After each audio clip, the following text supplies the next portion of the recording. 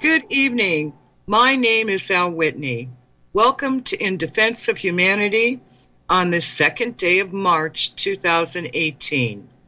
This program is about helping people reawaken to the wonderful qualities of our own species while accepting and understanding that the current corporate commercial legal structure, both government and business is built upon, is actively seeking to take control of all resources, including human, on our planet. Restoring our unalienable rights and preserving our planet will require that we, the people, understand what has happened and learn how to empower ourselves as living men and women. Much of the information discussed on this show can be found either on my primary website, anticorruptionsociety.com, or my secondary site, parentsagainstmandatoryvaccines.net. There is also an IDH program links page on the Anti-Corruption Society website where you can locate links to many of the topics we discuss on the show. I'd like to make new listeners aware that there is a free People's Empowerment Guide to our corporate commercial legal system on my website called Lawfully Yours. It is a collaboration of many men and women in the legal accountability movement. You can locate it by clicking on the Lawfully Yours tab. This guide contains valuable tools for challenging the non-existent authority of our corporate government, as does the Notice of Condition Precedent information also on my website. If you haven't yet processed your own notice, please check it out. Well, tonight I'd like to share something that may be quite pertinent and applicable to almost all the listeners. It was, this past week, I was looking at a video that David Icke put out, and in the beginning of David Icke's videos, he usually promotes something or he said, here's a sponsor, and he gives a plug for someone's efforts right at the very beginning. And the one I saw, he cited a new documentary that's out there called Plugged In, The True Toxicity of Social Media. And the producer's name is Richard Grannon. It kind of interested me because it had a little teaser. So I went and found it on YouTube, and you can find it on YouTube as well. Just type in Plugged In, The True Toxicity of Social Media. It's free, and I hope it's still available. I hope they haven't taken it down. And he's done a wonderful job of describing the impact social media has on our society, particularly on our young people, teenagers specifically. It was very informative to me. I'm going to share it with my family. We happen to have a member in our family who is a teenager and who is struggling with much of what this documentary reveals as a adverse reaction to the use of social media. Almost all these teenagers who use social media overuse it or abuse it. I've seen it. I've seen it in my family. I've talked about it with other people. They have the same issue going on in their family. I've even gotten into debates with people when I try to discourage them from relying on Facebook. They defend Facebook like you would not believe. And I'm curious why, but this documentary sort of explains why. Why Facebook and Twitter and social media impact us differently than if you just set up a blog, a WordPress website or something like that. Not the same thing, doesn't have the same impact on your psyche.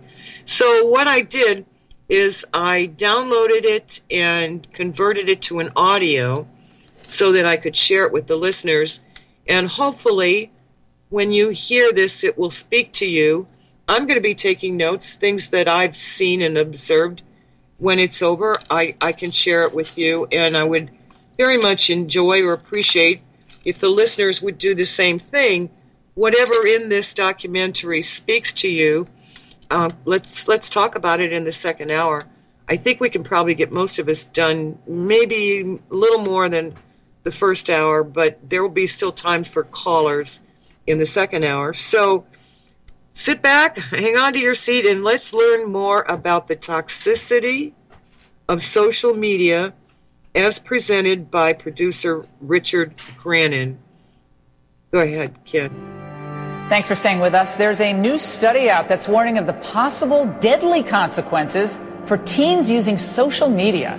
Obviously, we know social media plays a role, but here we are in this day and time where you're almost not surprised that this is occurring. You know, I'm so glad that you brought this up, and I do see a connection between teen depression and social media in my practice.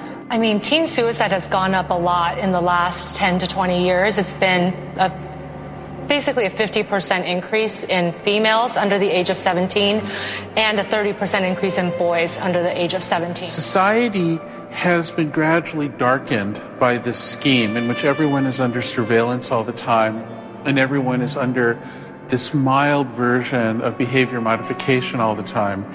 It's made people jittery and cranky. It's made teens especially depressed, which can be quite severe. And it is a point in time where people need to hard break from some of these tools and the things that you rely on. The short-term dopamine-driven feedback loops that we have created are destroying how society works. That thought process was all about how do we consume as much of your time and conscious attention as possible. Yeah, if I'm feeling down, then I'll look on those things and they'll just make it worse. Or I might be feeling fine and then I'll look at social media and then plateau and just feel really anxious about how I look or what I'm doing, what I'm not doing. Facebook, Twitter, all these networks are surfing the wave. They know it's a dangerous wave. They know people are drowning. They read all the statistics of increased suicide rate, depression, anxiety. They know absolutely everything. They have designed maliciously, malevolently, and possibly criminally, I don't know. They have designed their algorithms and their networks exactly to cater to human pathology in its most extreme forms. The idea of validation, it's constantly wanting to be validated. I want to post this, I want to block it, I want to say this, because you're constantly wanting a validation. The likes, like a dopamine hit, you're constantly just wanting a validation. I think that, so you put things out there that you know you don't necessarily believe in or isn't in line with your moral compass, but you'll put things because you know it might get like. I just hate that if you cry for help, it's attention seeking. If you message your friends, they're too busy. If you look on the profiles, they're having an amazing time. And none of it is true. the rates of depression and anxiety among teenagers have increased by 70% in the past 25 years. The number of children and young people turning up in accident and emergency departments with a psychiatric condition has more than doubled since 2009. And in the past 3 years, hospital admissions for teenagers with eating disorders have also almost doubled.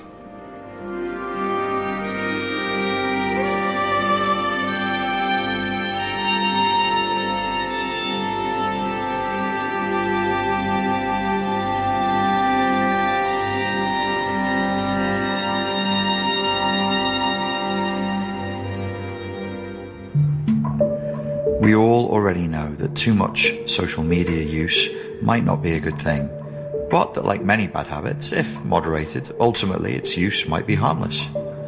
I originally set out to make a documentary that explored the possible positive benefits of diminished or controlled social media use. What I actually uncovered was something far, far darker.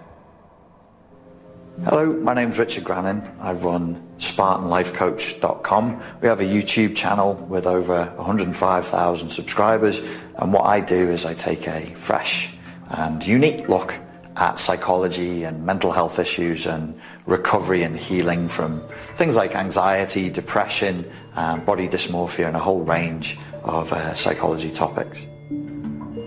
We have all been sold on the idea of using social media on the basis of increased connectivity and inclusivity. But what if the design of social media has shifted to something else altogether?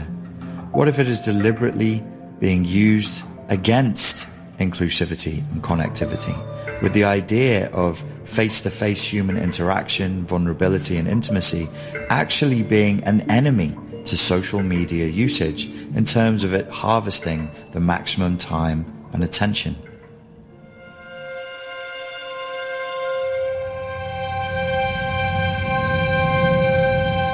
In this documentary, we will be exploring the hidden toxicity of social media use.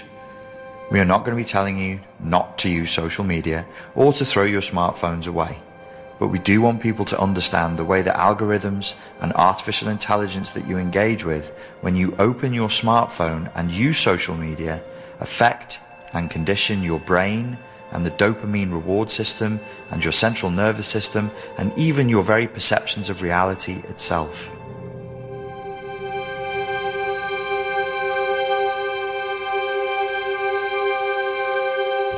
The twofold cause of the problem is, one is excessive accessibility, unbounded accessibility that trains the brain to find reward in dipping into social media as a coping mechanism. So you get people dipping and dipping and dipping and they're constantly pulling their phones out. I do it myself. And then the other side of it is, social media is ultimately it's there to make money. It's a business. And so the people who design the algorithms have to design the algorithms around a purpose. And the purpose is to maintain attention. So social media is designed to be as attention grabbing, as quickly stimulating, as quickly rewarding as it could possibly be. Wanting to find out more about the negative effects of social media on young people's mental health, I sat down with psychology professor Sam Vaknin. About halfway through shooting this documentary, we had the opportunity to sit down with Sam Vaknin, and I thought we were going to have a general conversation about some of the ill effects on a person's mental health that excessive and unbounded use of social media might have. What we uncovered, and what Sam explained to me, was far, far darker. That actually social media intrinsically may be designed to provoke feelings of confrontation, feelings of resentment, feelings even of hatred, anger and aggression, just to keep people's time and attention focused more on social media. Sean Parker said it openly, explicitly. We are trying to harvest as much of people's time and attention as we can. And why? For gain. It's capitalism. They're doing it for profit. The more human beings who are looking at Facebook and Instagram for longer, or Snapchat or whatever it is, then the more value that platform has economically. It was designed to condition them and to some extent addict. It's more conditioning, but designed to condition them. Once they got conditioned, they reacted like any conditioned or addict. They developed depression and anxiety. Yeah.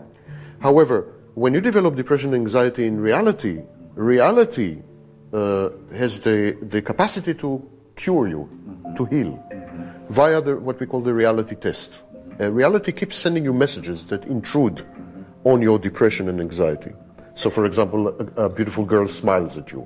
You are promoted at work. I mean, something happened. I mean, gradually, and this is how we overcome grief. Yeah. Grief, for example. Time heals everything. What do you do if you are firewalled from reality and you live in a toxic environment that gets increasingly more toxic, where you're exposed only to toxic messages and where you are engaged in a toxic activity of social ranking, which is made public in order to shame you and motivate you to further go into the toxicity? It's a self-perpetuating loop. You have no countervailing influences. And so it becomes what we would define as psychotic disorder. I mean, it's a psychotic world. It's a bubble.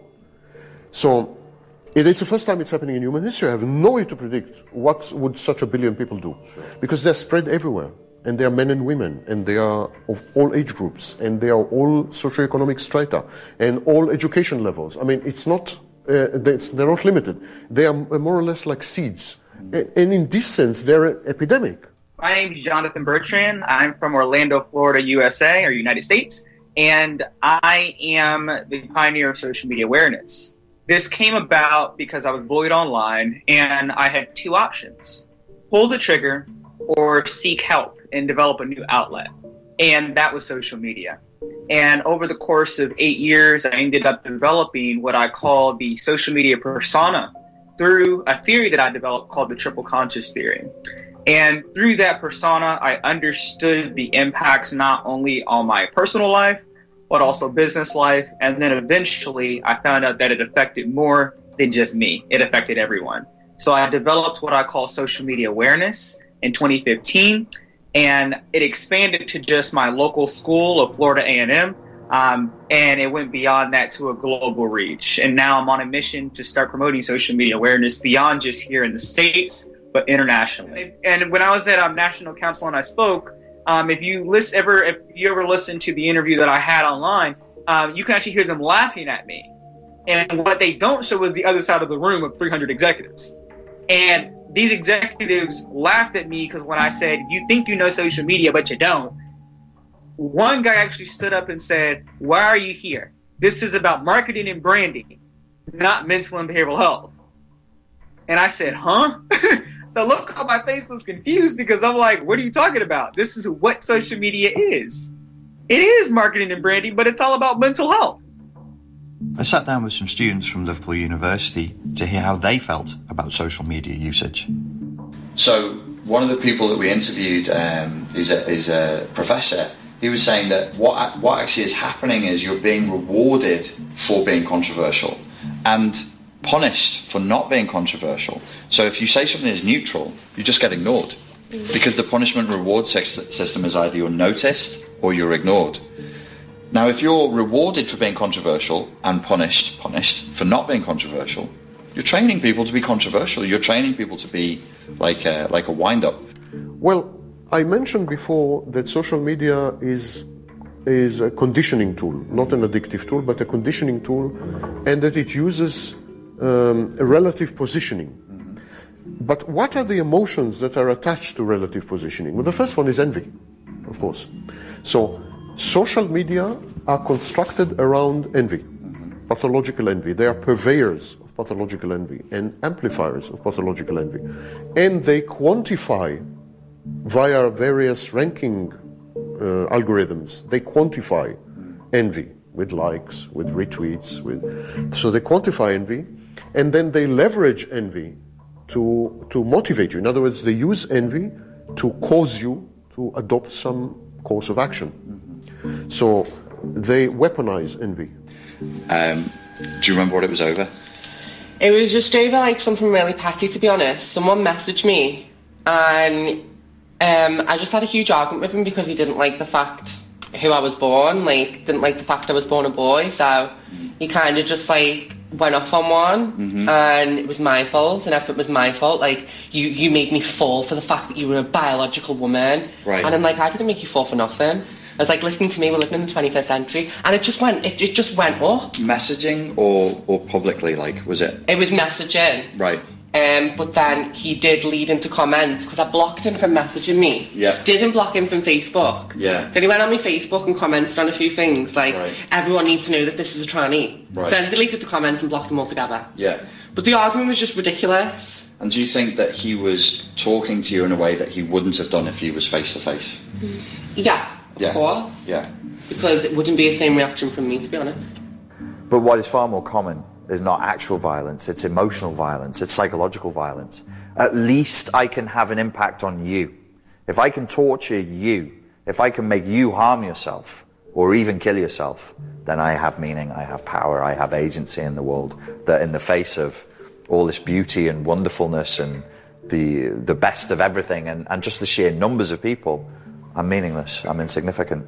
And I loathe that, I hate that, and it makes me feel disenfranchised, anxious, and very, very aggressive. It's no wonder that these platforms ended up being platforms for hate speech, for fake news, for bullying, cyberbullying. No wonder at all. They were built for this. Yes. They were absolutely built for this. Consider, for example, Twitter. Twitter limited the number of characters until recently to 140. Now they increased it to 160. But never mind, 140. What we know is that aggressive speech acts are much shorter. I'm serious completely. So in terms of finding events, social activism, there's useful things there, connecting with your mates, there's useful stuff there.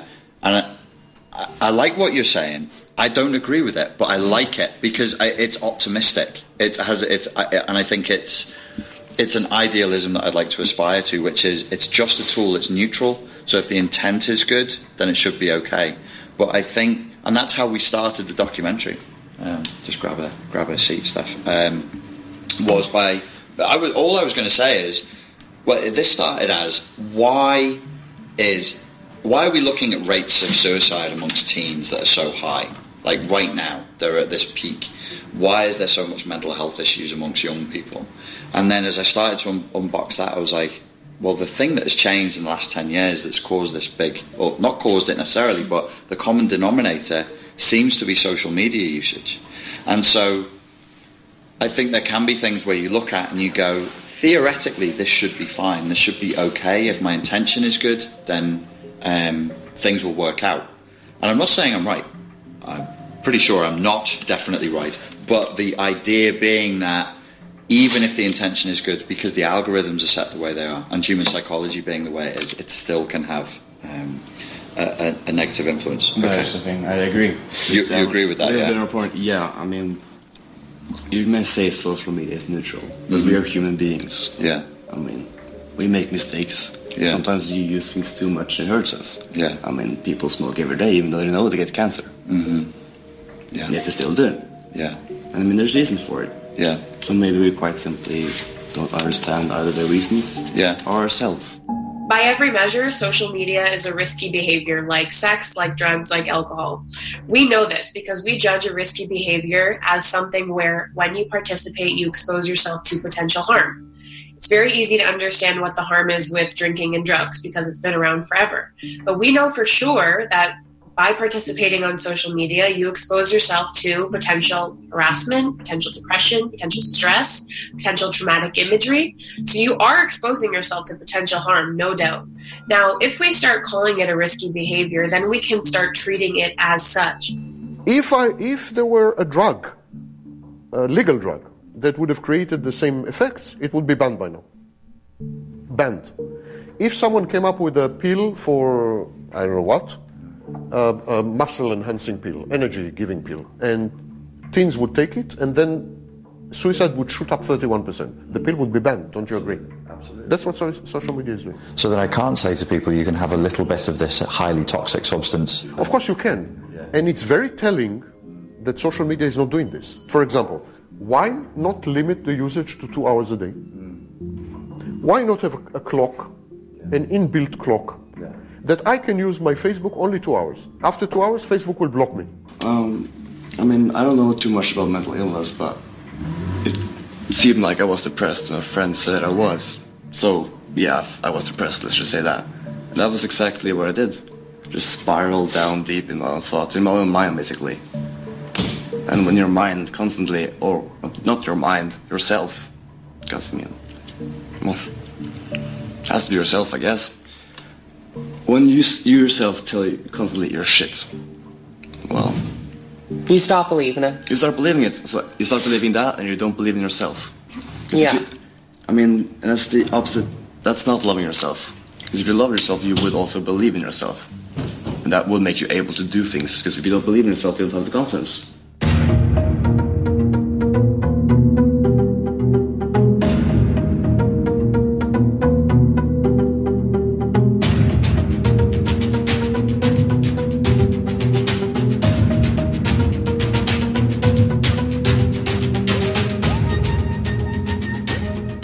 Think that if you were born into using internet, that you're more susceptible and more vulnerable to the ill effects of it?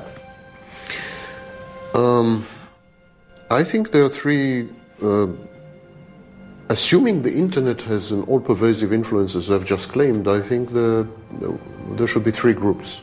One is people who were exposed to the internet in their late 20s, 30s, 40s, etc., etc., and that would include dinosaurs like me.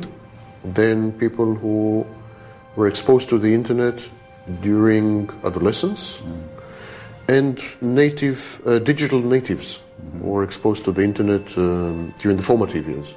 Not sure, were born with a tablet and were exposed to the internet. I think the first group still uses social. The first group, I mean the oldies, still use the social media as a form of communication, essentially. Reconnecting with old flames and old pals and so on and so forth, creating social network in the full sense of the word, communicating as they would have done on a telephone or or earlier via mail, post office. So they would see social media as a natural extension of the telegraph and the telephone and the post office and so on. And therefore, I think they would miss out on all the pernicious effects of social media, because they would limit their communication to the swapping of information, the expression of very basic emotions, and the coordination of meetings, essentially. Yeah. And that's where it will end. So it's, with me, it definitely did have an effect, but I was able to catch it early. So I caught it in 2012, but it was because I literally snapped. Like, I had no perception of reality. Like, I just lost my purpose. And I actually used to talk about this publicly. Like, I did not care. My emotions, it was just dead. Like, everything was dead. And I would say, why am I here? And it was one of those things where, yes, that barrier is getting bigger and bigger as our generation goes on. And, like your generation, you're like, why can't we just go, well, here they say the bar or the pub, I don't know how to say it in England, but like, why can't we just go to the bar and have a conversation? Like, what's the problem? I don't want to DM you. I don't want to direct message you. I don't want to text you. I don't want to like your emoji. I don't want to FaceTime you when you're right down the street from me. What's the issue? And these are the kind of things that I'm still to this day trying to figure out. Probably there's lots of different things. I think it's got a grip on me. Like, definitely I'll be with my fiance and I'll unknowingly just have I'll bring out my phone and then he'll be like, oh, why do you need your phone? And I'll be like, oh, I just need to check something. And it's like, do you need to check? No, I don't actually. I don't need to check. So I put the phone down. What are you checking for? Just like messages or like WhatsApp groups, all these group chats you have on Facebook. Everything's like pinging all the time. So it's like you feel, and it is really bad. Like, it's a bad thing, but you're just so aware that it's like it has got a grip on you. I do that a lot of the time now. I feel like people become addicted. A lot of people can't be in the present moment. It's like they're there, but they're not really there, and they're always it's like you go to a dinner or you go to get food or whatever, and they're just sat on the phone, and I think you only notice it once you step outside and you're not on your phone, you see someone else, and you're trying to have a conversation, when you're trying to be genuine with them, you can't be genuine with them at all. We have intelligence, we have imagination, but the further we go into symbolism, the further we are away from reality. And the further away from reality you are, the more insane you are, by definition. Nobody in the mental health community would argue with that. You can't abandon reality and not expect mental health issues. And the primary mental health issues that this will cause will be depression and anxiety. People will not feel good. And I think that's what's happening with these kids. They're investing in a symbolic world that has abandoned reality, that has really very little bearing on the reality that they live in, and they're sinking themselves deliberately, wholeheartedly, and with energy into delusion. Not just a singular delusion, though, a shared delusion. Therefore, social media usage could be effectively said to be mass psychosis. Social media is the world for digital natives. Right. There is no other world outside it. There is no reality outside it. Okay. They live inside social media. This is their... And this reminds me of the question you asked me about simulation. These are simulated people. They live inside a simulation. They are in the matrix already. They don't experience... They experience themselves as real people who are leading real lives, but they don't. Yeah. They are living in a matrix. Yeah. Social media is their reality. Bits and bytes are the instead of atoms, come instead of atoms. Their families are peers. And these peers are not real. They never see them or rarely see them face to face. They interact with digital renditions of other people, of objects, of places, of events, of... Yes. These are all digital, and in this sense, they are denizens of the matrix. If I look at the likes on my Instagram, the most likes I get are on selfies. And if I post something about seeing a band I like or like a scenic view, I get like half the likes. And it encourages you to post more like self-obsessed things, like, you know, focus on your personal appearance rather than what you're interested in and parts of your personality. So in a way, it can diminish your personality because you're just more focused on what you look like. I think narcissism is so common nowadays, don't you know? We're being rewarded. It's madness. I think for me, having suffered with an eating disorder before, like I said, there's like a big community online of kind of people in recovery and people supporting people trying to recover or supporting people to lose weight, and like having that showcasing their body image and that kind of thing, and it can become a very toxic environment, and without knowing, you can get sucked in and be part of this. Selfies today constitute 60% of all activity on social network. We don't have statistics for the beginning, but I remember the beginning. And I remember when social network started, it was never about selfie. I don't remember selfies. Selfie became very prominent in 2015-14, and today it is 6 out of every 10 posts. In other words, 6 out of every 10 times we interact with ourselves. Yes. We watch ourselves, we shoot ourselves. And we're inviting the world, in inverted commas, to look at us too. I'm looking at me, look at me too. Look, I'm looking at me, you look at me, me. So we have a situation of making love to ourselves, literally, making love to ourselves psychologically, falling in love with ourselves. If you take photos of yourself all the time, you must be in love. Developing emotional investment in ourselves. This is known as catexis. Catexis is emotional investment. Object relation theory in psychology told us that we start by being emotionally invested in ourselves, and then we learn to externalize this investment and invest in others. And this is called object relations. We invest in objects. But social media reverses this process, creates regression. Indeed, social media encourages very, very primitive, infantile, baby-like defense mechanisms, such as splitting. You're either my friend or my enemy. You don't like me, you are my enemy. You like me, you're my friend. It's the like, dislike. It's very binary. binary state.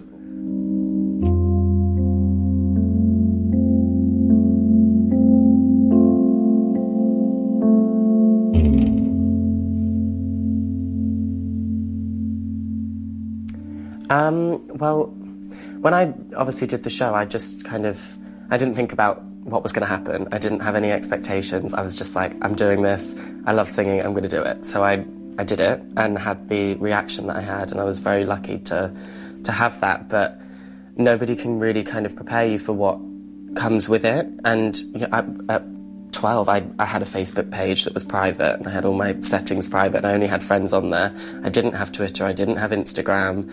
And then it was like, okay, you have to have these things. You have to have an official page. You have to delete your private Facebook. You have to have a Twitter account, and it's all going to be official. And it's not going to be your friends. It's not going to be people you know.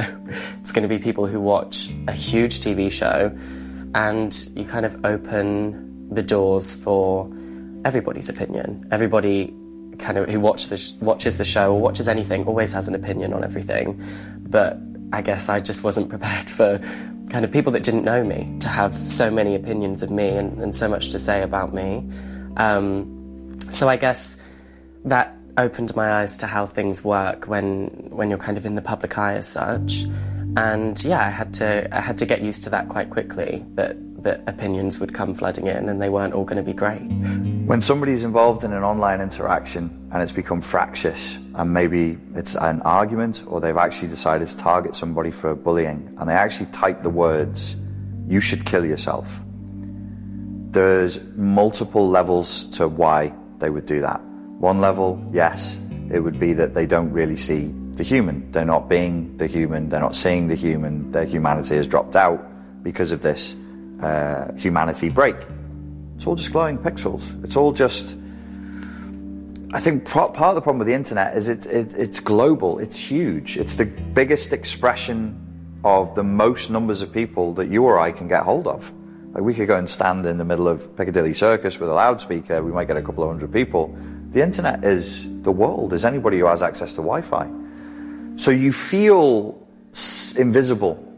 Everybody feels like the status anxiety issue. Again, everybody feels invisible, and that generates hostility very quickly amongst all of us. Even if you're a healthy, emotionally mature person, your inconsequentiality will generate feelings of hostility in you.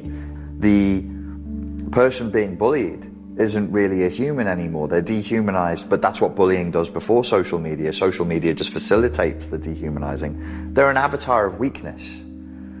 It is a narcissistic and psychopathic response to eradicate weakness. Psychopaths loathe weakness, but the weakness they loathe is their own fragility, vulnerability, and instability. It was intense, especially when I was on the show. Every week I was on the television, so every week people had new things to say. So I guess to begin with, it was really difficult, and I'd always speak to my parents about it. I mean, my parents used to kind of read some of the things, and it was shocking that these people could say such awful things about someone they just don't know, and I'd never done anything to them. I was just a little kid kind of singing on TV. And then after the show, it kept happening. And so I was able to kind of say to the team of people I was working with, look, I don't want to be on social media. I don't want to be doing this. It's not good for me. It would, really, especially at the age that I was, it really upset me. It was something that I was struggling with. So I spoke to everyone that I was working with and my family, and they kind of got people in that kind of did the social media for me, and so I didn't have to read it, which was really good, because now I'm at a stage where I just don't care anymore, and I'm on social media, I accept it. If I see it, I really don't care. It doesn't bother me. But it took a while to kind of accept that that's how it's going to work, and that's how society is. People are always going to have opinions, and they're not always going to be positive. I used to get bullied on Facebook, and things have been sent around about me on it which were unpleasant. And I think it was on Snapchat as well, and Instagram as well. I've had them all. And was this a group of people who were bullying you in the real world as well? Were these kids at school? Yeah, it was when I was getting bullied in school as well. So they're bullying you at school, and then they continue it in cyberspace. Yeah. Okay. Do you think, obviously, that made it worse for you, I imagine? Yeah, it made me feel dead low, and that I was very depressed. Yeah. Yeah, I've had like groups made about me, private chats made about me that have come to light. If I've had occasions where I've made a status, and the girls that had an issue with me would comment just for the sake of an argument. Right. So, and do you know what motivated them to do that? Not a clue. No, I just thought it was boredom. Boredom, maybe, yeah. And they're definitely doing it more online than face to face. Yeah, I remember occasions where I didn't even have issues with some girls, and I'd go online and someone would just make an issue out of something. You know, when I shared my story, the amount of support and love that I got from people where they were sharing their stories, it's all about communication for me. I just think it's so important to always be open and honest and always speak to people if you're ever having any problems, because there's always going to be someone there for you, whether it's your parents, whether it's your siblings, your colleagues, your friends, whoever. There's always going to be someone that will be willing to listen, and that for me has been the reason why I feel that, you know, I'm strong today and I'm proud of who I am today, because I've always had people to go to. And even if I didn't have my family, which I'm so lucky to have, I would have, you know, kept going and speaking to somebody until somebody would listen and be there for me. And there's always going to be that person. I think the education system, and I worked in it for 5 or 6 years, has totally failed to really grasp what bullying is. Usually what they do is they say, it's bad, don't do it. What's that? That's no answer. That's not an answer to it. We all know it's bad. The people doing the bullying aren't doing it thinking, oh, this is a good social duty, I'm performing it. They know it's bad. People receiving it know it's bad. Everybody knows it's bad. Don't do it doesn't help anything. You've got to get into the mechanics of it and say, well, who does it? Why is the person being bullied? How did they get targeted?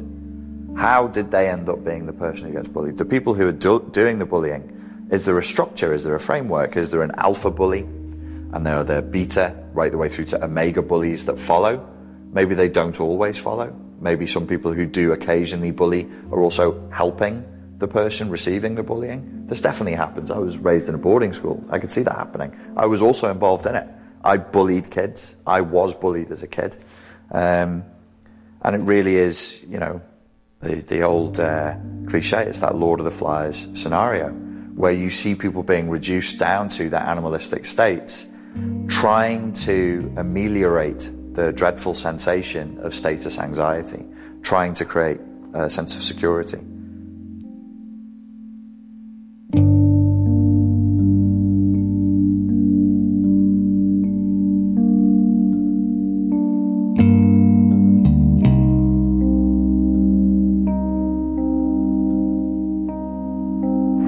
We're now beings that crave community and purpose, and we have no community. We've destroyed our own communities. We have no purpose. We've destroyed all sense of purpose. We are rudderless. We are objectiveless. We have no destination to sail to. And as a consequence of that, we just turn on each other and turn on ourselves, and it's very, very painful. It's a very strange and dislocated time in which people find themselves completely isolated, even as they're surrounded by others, because we cannot offer the quality of time and attention and conscious awareness to each other, because we're giving it to the great big shiny God that we carry around inside of our pockets, that we all bow to each and every day.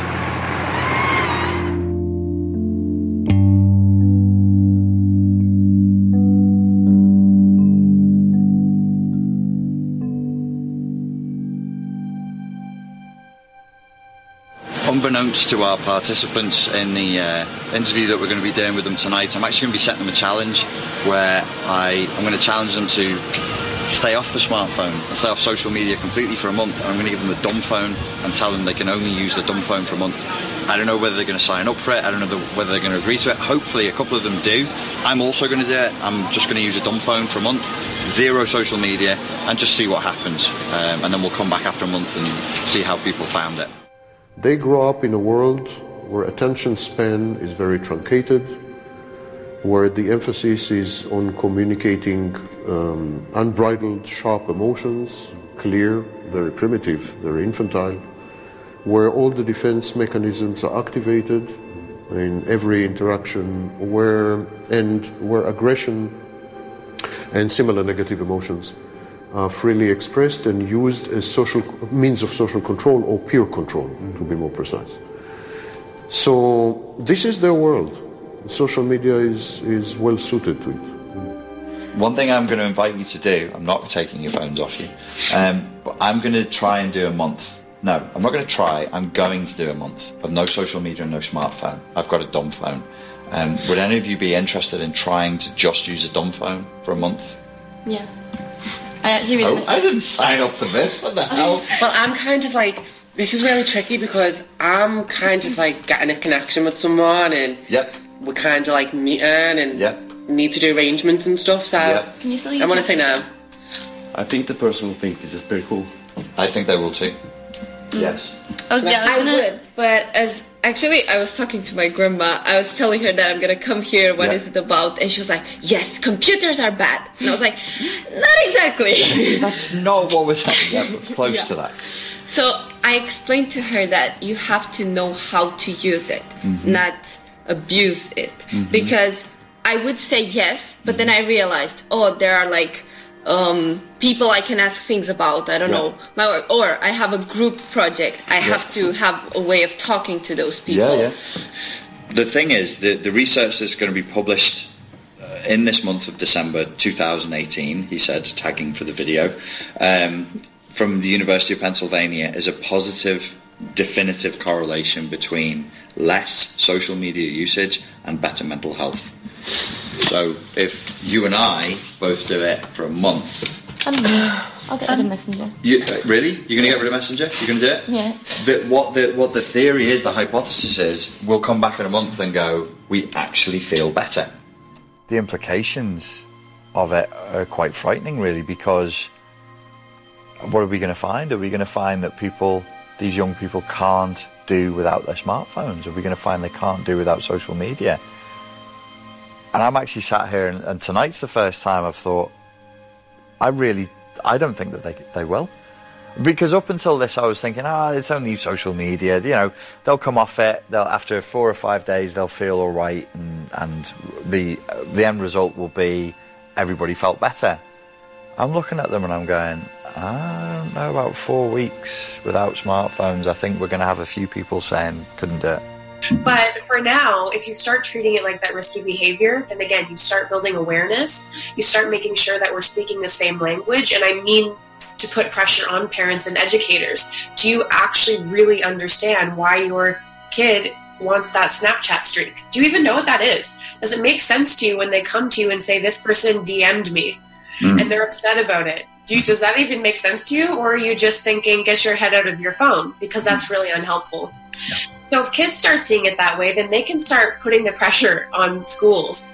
Because there's no systemic supports for this, really, even though it might be even having worse, more dramatic, and longer-term effects than something like alcohol. I think it's a good point, and it potentially is problematic if parents are taking a lot of pictures of their kids, putting them up online, and then saying to their kids, look, you're training children from a very early age that this is where validation comes from. This is where admiration comes from. You made me, your father, happy by getting a lot of likes from here. So we're learning validation by proxy. Validation by proxy is one of the core structural elements in the personality disorder that's called narcissism. So if you're training a child to seek feelings of validation, not directly from you as a parent, but through this by proxy of an audience, which is always faceless. Because in psychological terms, we can't really know who 1,000 people are. We don't have the capacity to hold that in. So they're just people. They're just fans. They're just followers. They're blank, faceless followers. They're not humans. So it's dehumanizing everybody in the system. It dehumanizes me as a parent because I'm now not offering what I should be offering. It's dehumanizing you as a child because you're not being loved for you in your essence. You're being loved for the reactions you can get. And it dehumanizes the fans, the followers. They're They're nothing. They're clap machines to give you likes and make you feel good. We're all about, we got to figure out the triggers. What triggers people? And the worst part about social media, everybody's different. So it can't just be a general thing. So we're developing what those triggers are. So we can develop a pool of triggers and they can decide, because it's all about what they want. It's not about what we want. We can just provide the platform in the educational side. If you once in your life experience true intimacy, social media suddenly feel plastic, feels weird, feels creepy, I would say. It's creepy, yeah. Absolutely creepy. Yeah. If you really, for once in your life, experience true intimacy. Yeah. And true intimacy is utterly addictive. You will spend the rest of your life looking for it again. Yes. You will look for it again and again and again. It's I mean, poets have been writing poems for the entirety of their life because they've experienced love when they were 21. Real cases. Once you can see that there are alternatives, you realize how strange it is and how unsustainable it is. This is the thing we must get rid of.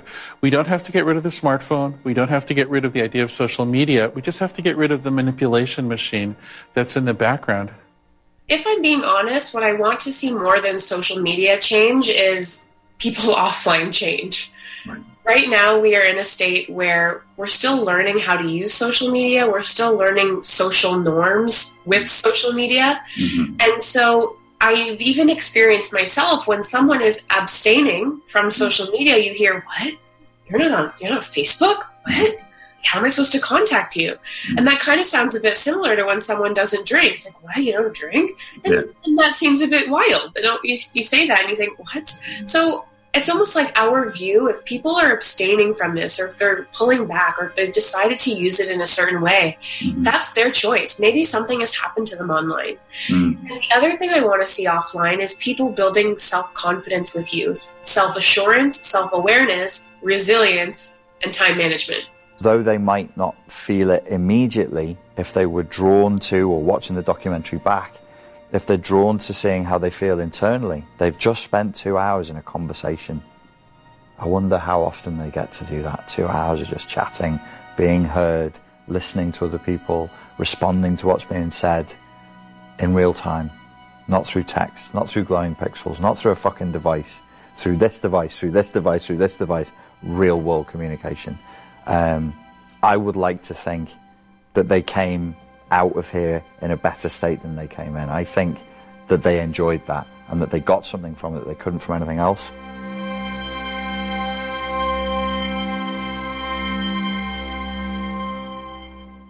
That's not the real question. The real question, why wasn't it done 10 years ago? Why wasn't it built that way?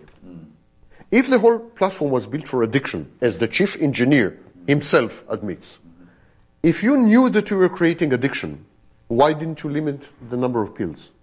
Why didn't you limit the usage? Ab initio, from the very beginning. Why did you have to wait until, by rough estimate, 20,000 teens died every year, every single year? Why did you have to wait for this to happen before you introduced a watch? It's exactly the same strategies of tobacco. Tobacco companies knew it's addictive. They introduced ingredients that made it addictive. Their advertising made it addictive. I mean, it was all about addiction. It's exactly the tobacco situation. And tobacco was addiction, not conditioning. Social media is conditioning. I can't emphasize how critical this distinction is. Addiction can be overcome. There are well-known techniques to counter addiction and reverse it, and so on and so forth. Conditioning is much more difficult.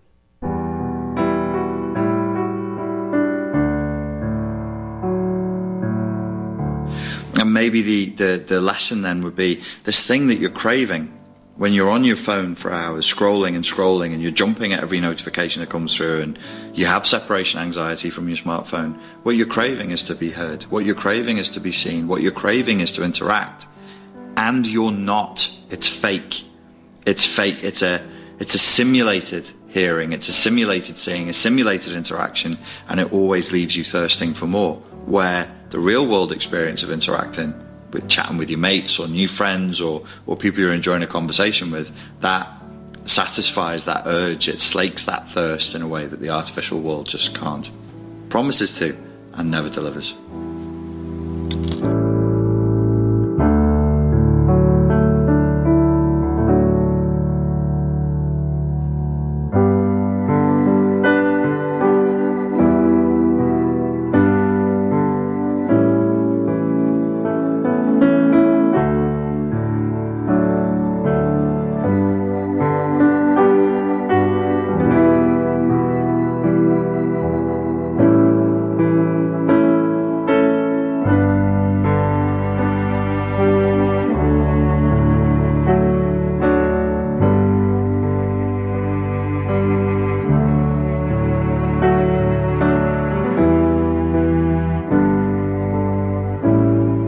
was good, but it was also frustrating. And I said in the interview before we all did this, that I would feel quite on edge, and I did, but for different reasons. Mainly because I just missed the tools that an iPhone or a smartphone brings. For example, maps as well. I was completely lost in my everyday life, and I don't necessarily think that's a bad thing. One of the things with this study is that it's a study on the effects of social media on mental health and not smartphones, but whether the two things are the same, that's up for debate. Do you think that the challenge of not being on any social media can be quite isolating? But I think on top of that, aspects of smartphones like accessing your email straight away, WhatsApp straight away, that's particularly isolating when I think the world has changed so much to how it used to be, and I've just grown up in this world where you need your phone 24/7 to have it, like, you know, there. It actually made me feel less of a robot who just scrolls without knowing how much time has passed. I've still been struggling to sleep. Been writing down like my thoughts each day, so I'm just kind of briefly reading over those. Another thing that I noticed is that, like, day to day I'm happier just because I'm not comparing what I'm doing with what other people are doing, and I'm not trying to make what I'm doing look better than it is. So yeah, just I think a bit more confident because of that. I did 5 days without social media, and 5 days doing without social media for me is a big issue. Do you know what I mean? To stop all social media platforms and to not be in the centre of it all, like all the commotion or what's going on. You know, not to be in the centre of what's going on was so strange, do you know what I mean? And it was one of them feelings where, like, I felt a bit like I wasn't in the real world. And I know that social media isn't the real world, and I understand that. But it really did have psychological effects on my brain. It also had effects on me as a human being altogether, really. What makes us want to do this sort of thing is we don't belong here and we're trying to escape. And it's something to do with our sense of self, which is why narcissism is such a critical issue now, because we have this inflamed, intoxicated and toxic sense of self that renders us predatory and exploitative of each other. And it's something to do with what we're doing with our conscious awareness as it relates to self. And it's like an energetic system that's cannibalizing itself. It's turning back in on itself. It's not being used for anything. And I think we're just fundamentally uncomfortable in this level of reality, in this existence. We're not comfortable. There's a cognitive dissonance. We know that there's something missing, and it's an agitating and depressing feeling, and we're trying to ameliorate that feeling. We're trying to reduce it. And so, yeah, people have always gambled. They've always drank alcohol. From the earliest times, the earliest drugs that go back, I mean, in recorded history to the ancient Greeks, we were always trying to get high. We were always trying to escape. And if there weren't any drugs available, we would use masochism. There were religious cults that would hurt themselves, they'd cut themselves, they'd beat themselves for that endorphin release, or they'd use sex, or they'd use fasting, or they'd use chanting, or they'd use dancing. We're all trying to escape this reality because it is so unbearable to us. Watching someone else's dream. Watching someone else's dream.